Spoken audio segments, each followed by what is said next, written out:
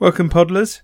My guest this week is, and this is all in capital letters, the man who discovered Dragon's Den, or Shark Tank as it's known in the US.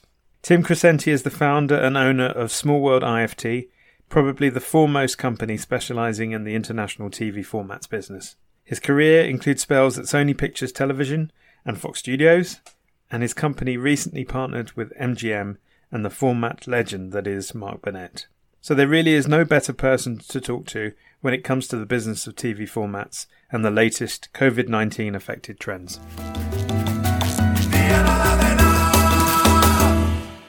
Hi Tim, welcome to the pod. Good to see you.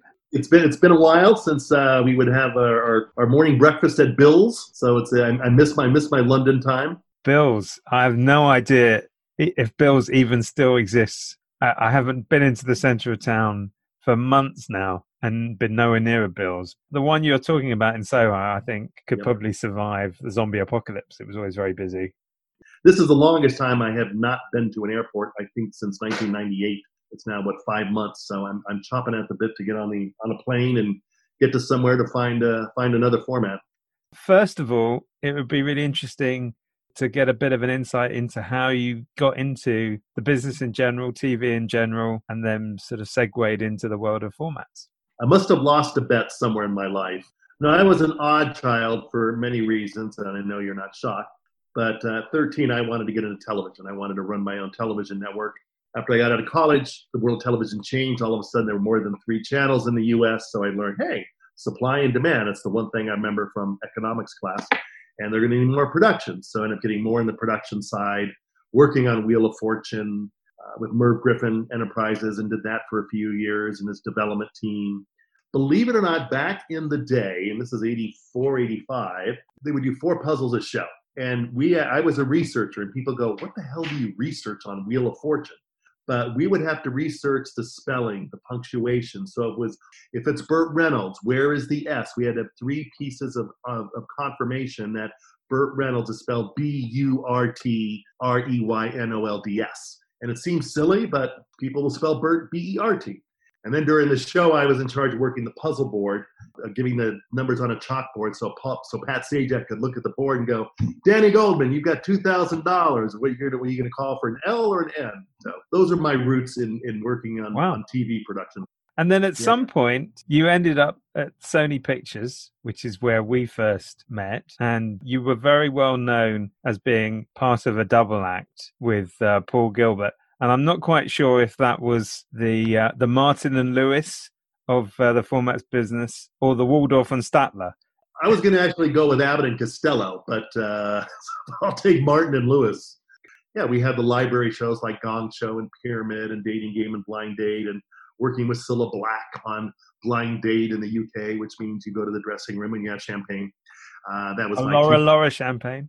That was my key contribution. But then they actually, in 2001, they said, we need to up our game. All of a sudden, the format business had exploded, even though the format business had been around for 20 years. Nobody ever knew that until Who Wants to Be a Millionaire and Survivor and Big Brother all kind of blew it up. And they said, we need to up our game. So it was moving me to London, to St. John's Wood, and just loving working at Sony in Golden Square, where I met you and John McMahon and the good team.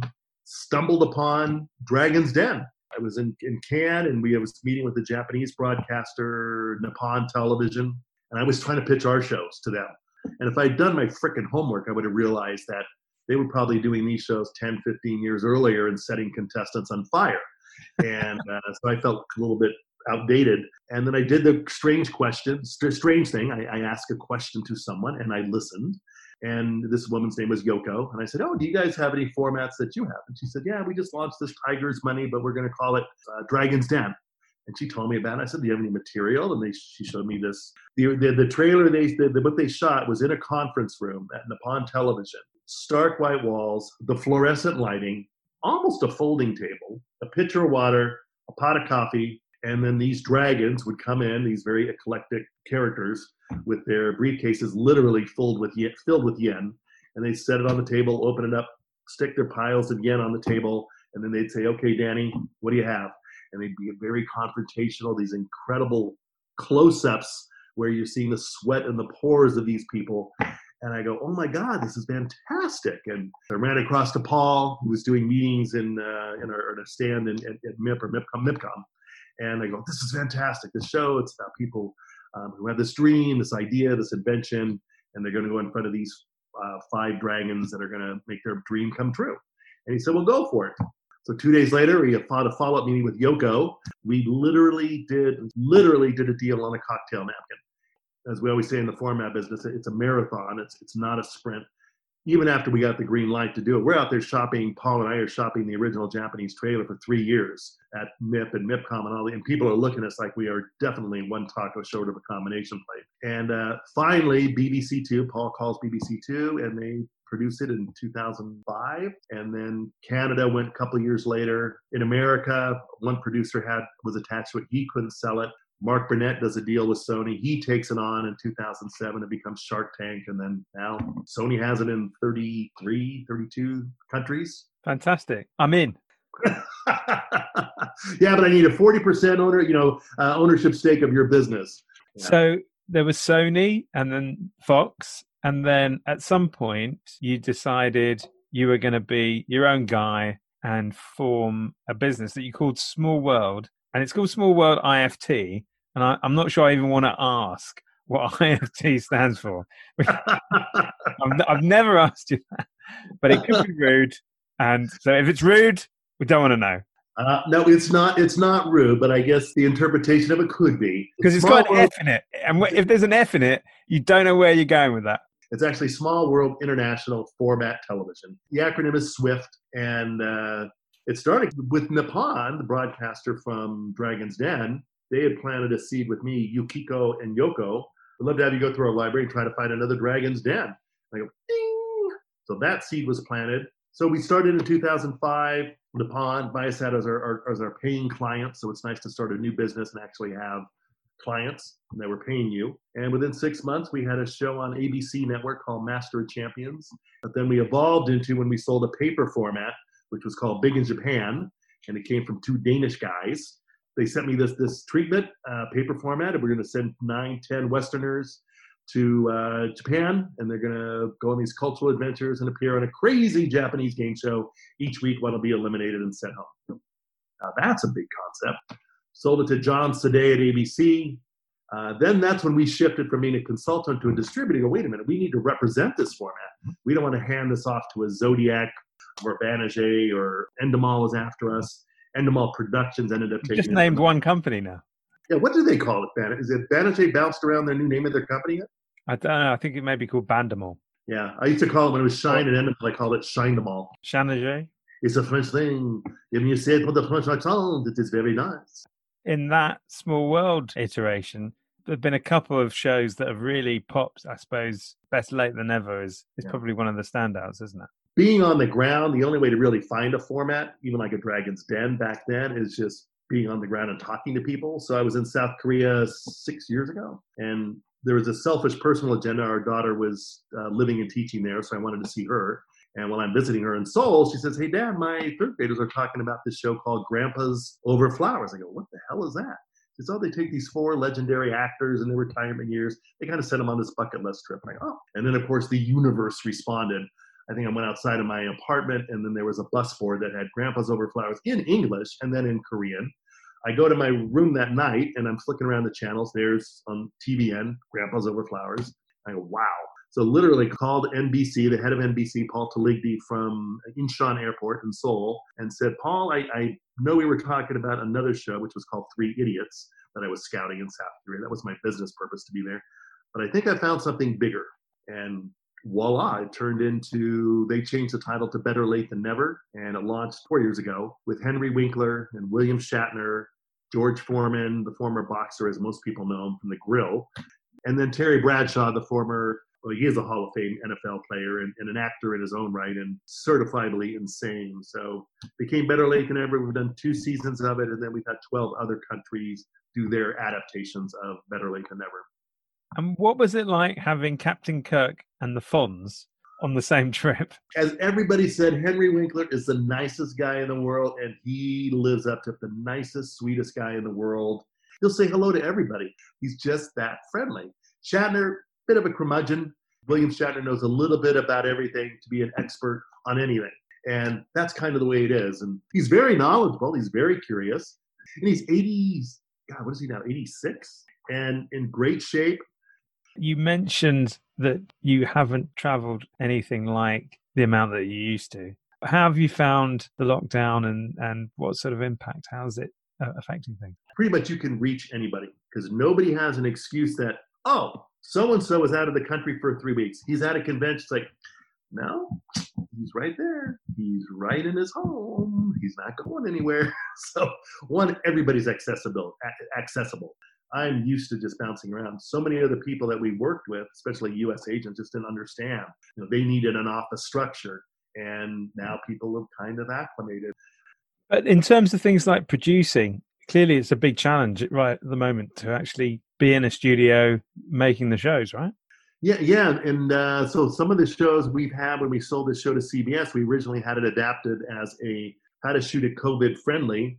And it lends itself organically, dare I use that O word, but organically it could be actually shot COVID. But then as we evolved and that people were getting back into production, the safe distance, how do you shoot things? And people, they got their act together. Dancing with the Stars in Australia, they were shooting it and they were shooting it in lockdown type style thing. And they were had all the contestants in a very tight bubble. Well, one of the celebrities' parents got COVID. So all of a sudden that celebrity and her dance or his dance partner, whoever it was, they were locked down in the hotel room. So they could only shoot themselves with their own phones, shooting the practice, rehearsal, the relationship. They had this whole system where the production crew would come and leave wardrobe at the concierge desk of the hotel.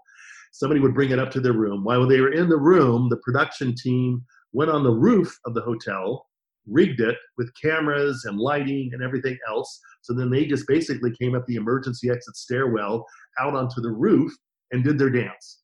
And it's fun. We just read where Love Island, the U.S. version, Love Island second season, is going to be shooting at a Las Vegas hotel. We always say out of crisis comes creativity. What makes a good format? What are the sort of elements that you look for?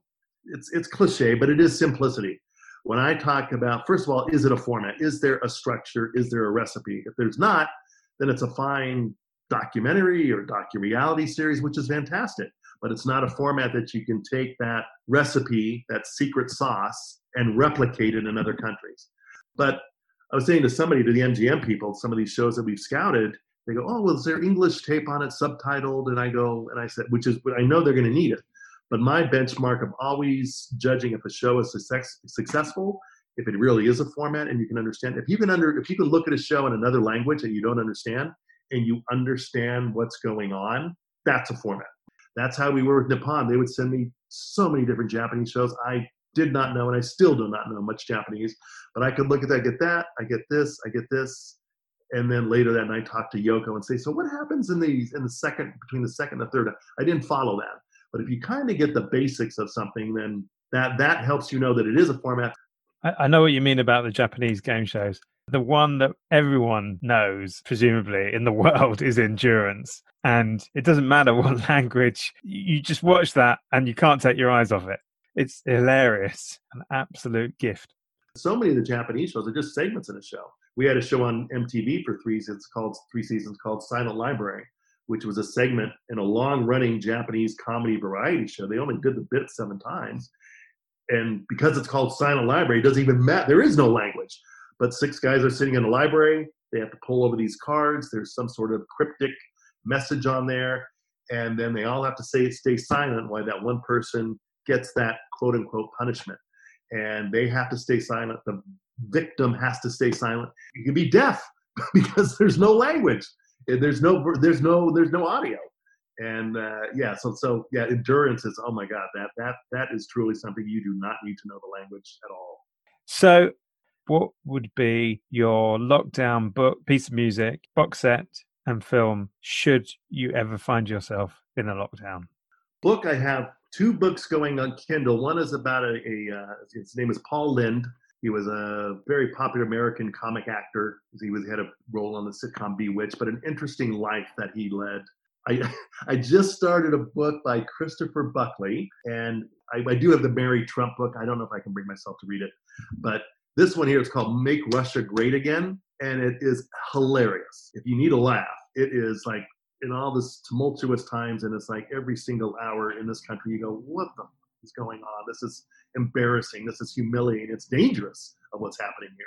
So you need a bit of a diversion. The movie Field of Dreams. I probably watched that 100 and some times, and I can always catch something different. But it's one of those movies you can hit repeat, replay. Records, if I had to, it would be, you probably not a surprise, but it would be Goodbye Yellow Brick Road. The fact that it's a double CD, that helps. So you have 80 minutes worth of music, but it is such it's a myriad of musical styles on that album, and it was certainly Elton at his peak. And then I did discover, and I missed it, Schitt's Creek. Funniest frickin' sitcom. Oh my God. Eugene Levy, Catherine O'Hara, the whole cast. I got into it in its 5th season, so now I'm going backwards. But that is something I could hit. That, and of course, Seinfeld. You can always have Seinfeld any time of the day. Excellent. Well, Tim Crescenti, the man who makes a big world a small world, thanks for being on the pod. Oh, my pleasure, Danny. You're the best. It's been a good friendship, and I'm happy to do this and just happy to see you. So thank you.